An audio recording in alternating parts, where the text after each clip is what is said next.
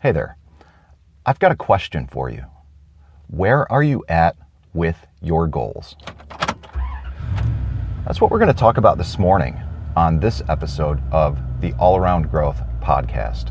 My name is Rob Kaiser and I am your host. Today is Wednesday, August 11th, 2021. It is the 223rd day of 2021. So where are you at with your goals for this year? On this episode, I am going to review where I'm at with my goals, the process that I use to get there, and how that process is changing. So without further ado, let's get into it. For those of you who are new, easy for me to say, this is a show that provides insight and tools to build the lives and homesteads of our dreams. And a few weeks ago, we did an episode where we touched on goals. We talked about the fact that we were halfway through the year. And this idea to do this episode formed in my mind at that time. So I should do another episode on goals, but what I'm going to cover today is something that I started doing a few years ago based on an article by Tim Ferriss called Forget New Year's Resolutions and Conduct a Past Year Review Instead. And I'm going to outline the steps that I've taken on this, the steps I've taken in taking this a little further, and how I'm going to move forward with this exercise this year, because I've already got my sights set on 2022. And the reason I have my sights set on 2022 is I didn't really have, and I don't really have, a very clear framework for 2021. I have some goals. They've been more like quarterly goals. And now I'm really focusing on my health. So health is my primary focus for, without a doubt, the remainder of the third quarter, and it will likely remain my focus for the remainder of the year. So by the end of the year, I will be engaging in this past year review exercise one more time. And I will link to this article in the show notes. But during the commute, we're going to discuss the process and what I've done in addition to the process that Tim outlined. So let's get into it. All right, so what you do is you grab a notepad and you create two columns, positive and negative. And then you go through your calendar from the last year and you look at every week. And for each week, you're going to jot down on the pad any people or activities or commitments that triggered peak positive or negative emotions for that month, and put them in their respective columns. All right, so for example,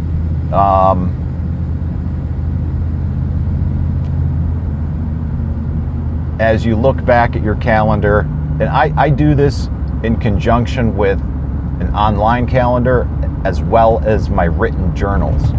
So for example, last January, you attended a trade show and you developed some good connections that resulted in some new sales. That is a positive that's an activity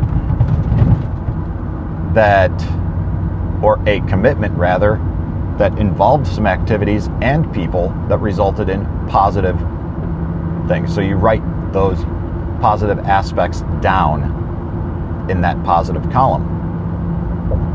Same thing, something negative. You've gotten in a fight with your significant other, your spouse, or something challenging happened with a family member or a child. You can write that in the negative comment or column. And continue going through all of this for the year. You may have 30 items, you may have 100 items. It's going to depend on how you keep a calendar. And if you don't keep a calendar, this might incentivize you to start. So once you've gone through the past year and you have all of these people, activities, and commitments that triggered peak positive or negative emotions, and you've put them in those columns, take a look at the columns as a whole and ask yourself, what 20% of each column produced the most reliable or powerful peaks? So you're going to have a long list of positive and negative things in each column, and of that list, you're going to count the number and take 20% of that number and identify that number. So for example, if you have a list of 20, you're going to look at the number 5, which 5 of those 20 items produced the most reliable or powerful peaks. And then based on those answers, based on that 5 of 20 or the 20% of the total number of peak positive and negative experiences, you're going to take those positive leaders and schedule more of them in the new year. You're going to get them on the calendar. And I'm reading from, this is a quote from Tim's blog. Based on your answers, take your positive leaders and schedule more of them in the new year. Get them on the calendar now. Book things with friends and prepay for activities, events, commitments that you know work. It's not real until it's in the calendar. That's step 1. Step 2 is to take your negative leaders, put, quote, not to-do list, close quote, in all capital letters, at the top, and put them somewhere you can see them each morning for the first few weeks of 2019. This article was written in 2018, December 28th of 2018. So print them and put them somewhere you can see them each morning for the first few weeks of the year. These are the people and things you know make you miserable, so don't put them on your calendar out of obligation, guilt, fear of missing out, or other nonsense. Excuse me. Okay, so this is a pretty simple exercise. And the way that I kept my notes after performing this exercise, which I did immediately after reading this, was I had, good morning, lady, good morning. Nope, she didn't want to look at me again. I've only gotten away from the woman who walks in the mornings a handful of times. This was not one of them. But when I did this exercise, I had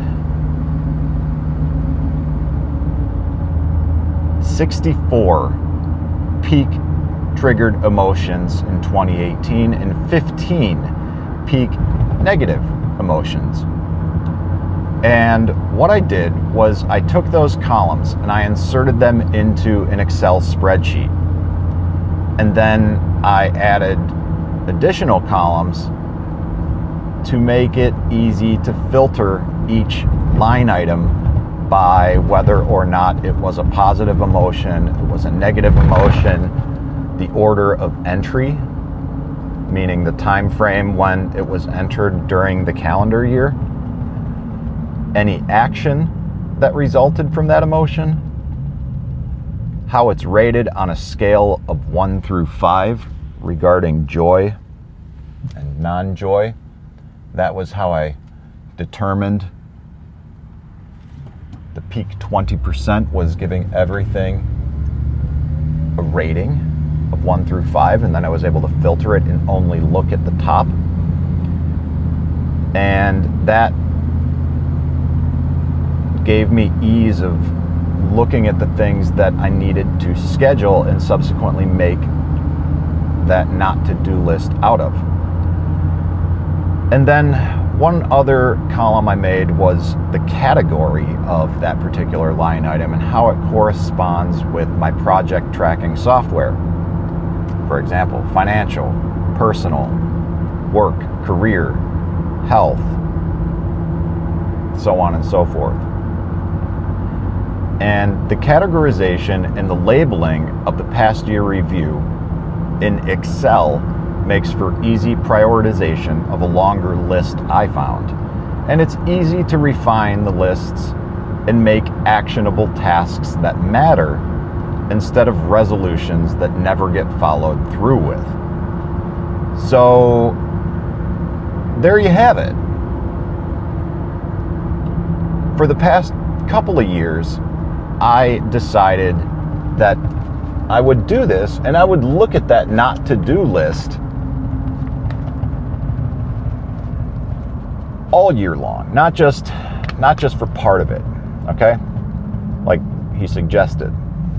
And one thing that I realized that by focusing on all of these negative things all year long was there was this increased sense of or an increased idea all the time that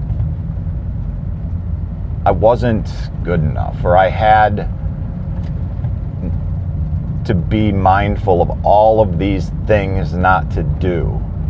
And I think there's a reason why he suggested starting off the year that way, but then not focusing on that. So what I decided to do this year was to have my not to-do list for 2021, but also that I would create a list of top 10 attributes. And I took this list. I'd have to double check because it's not all in the same house of notes. This is not a part of the past year review, but this is what I did in addition to the past year review, is I took a list of attributes that most everyday millionaires have. And it was also a list of successful people, and I made a compilation of these various attributes, and I was going to try to make a habit of repeating them to myself every morning. And something resembling what is it, chapter 4 in Think and Grow Rich. Not self-affirmations, but I'm drawing a blank. But anyways, I wanted to share the top 10 attributes with you for 2021 and also share my not to-do list with you and let you know that I'm trying to be more mindful of it. And if you've never heard of anything like this, any exercises like this, I would encourage you to try it and encourage you to be mindful of it as well. All right, so here we go. The top 10 attributes 2021. I know my success is up to me and I own it. I commit to improving myself and my earning potential. I focus on things I can control and align my daily habits to my goals. I live on 80% of my income and exercise discipline with budgeting. I experience freedom that comes with spending below my means. I think ahead and refuse to be swept away by the current of life. I avoid distractions and am focused on my long-term wealth-building plan. I do what it takes even when what it takes is not easy. I work to increase my education and my skill set to build more for tomorrow. I practice patience for the long-term view to help me stay focused on the future. I have passion to find ways to get the job done. I am consistent. And then my not to-do list for 2021. I will not commit to anything new. No, I have current obligations. I will not fail myself by not spending appropriate time on bookkeeping. I will not overlook change that the keto diet and lifestyle has already had in my life. I will not diminish the importance of finding my purpose, passion, and why. I will not treat my parents disrespectfully or with a negative tone. I will not give up on myself during a scheduled fast or abstinence. I will not overcommit to people or events without checking my schedule. I will not allow the emotions and behaviors of others to control me. I will not forget unfinished tasks from the past day, week, or quarter. And I will not be lazy with cash management and the integration of the FPU lifestyle, or the Financial Peace University lifestyle. So that's it, everybody. That's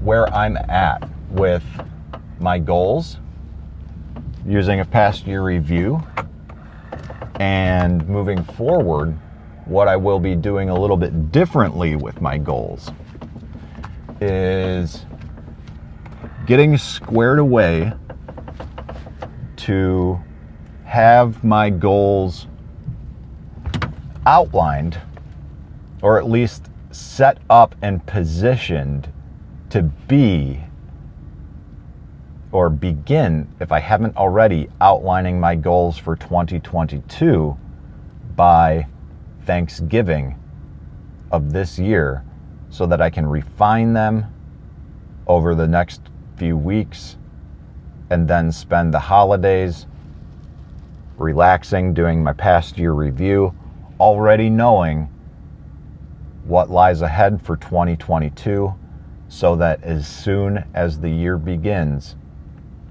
I can begin making more effective process moving forward with the direction that I'm headed than I've ever made in my life. And I think that a combination of the past year review exercise by Tim Ferriss, along with focusing on the positive and repeating to yourself time and again the top 10 attributes that you either have or you are working towards, and they will become reality.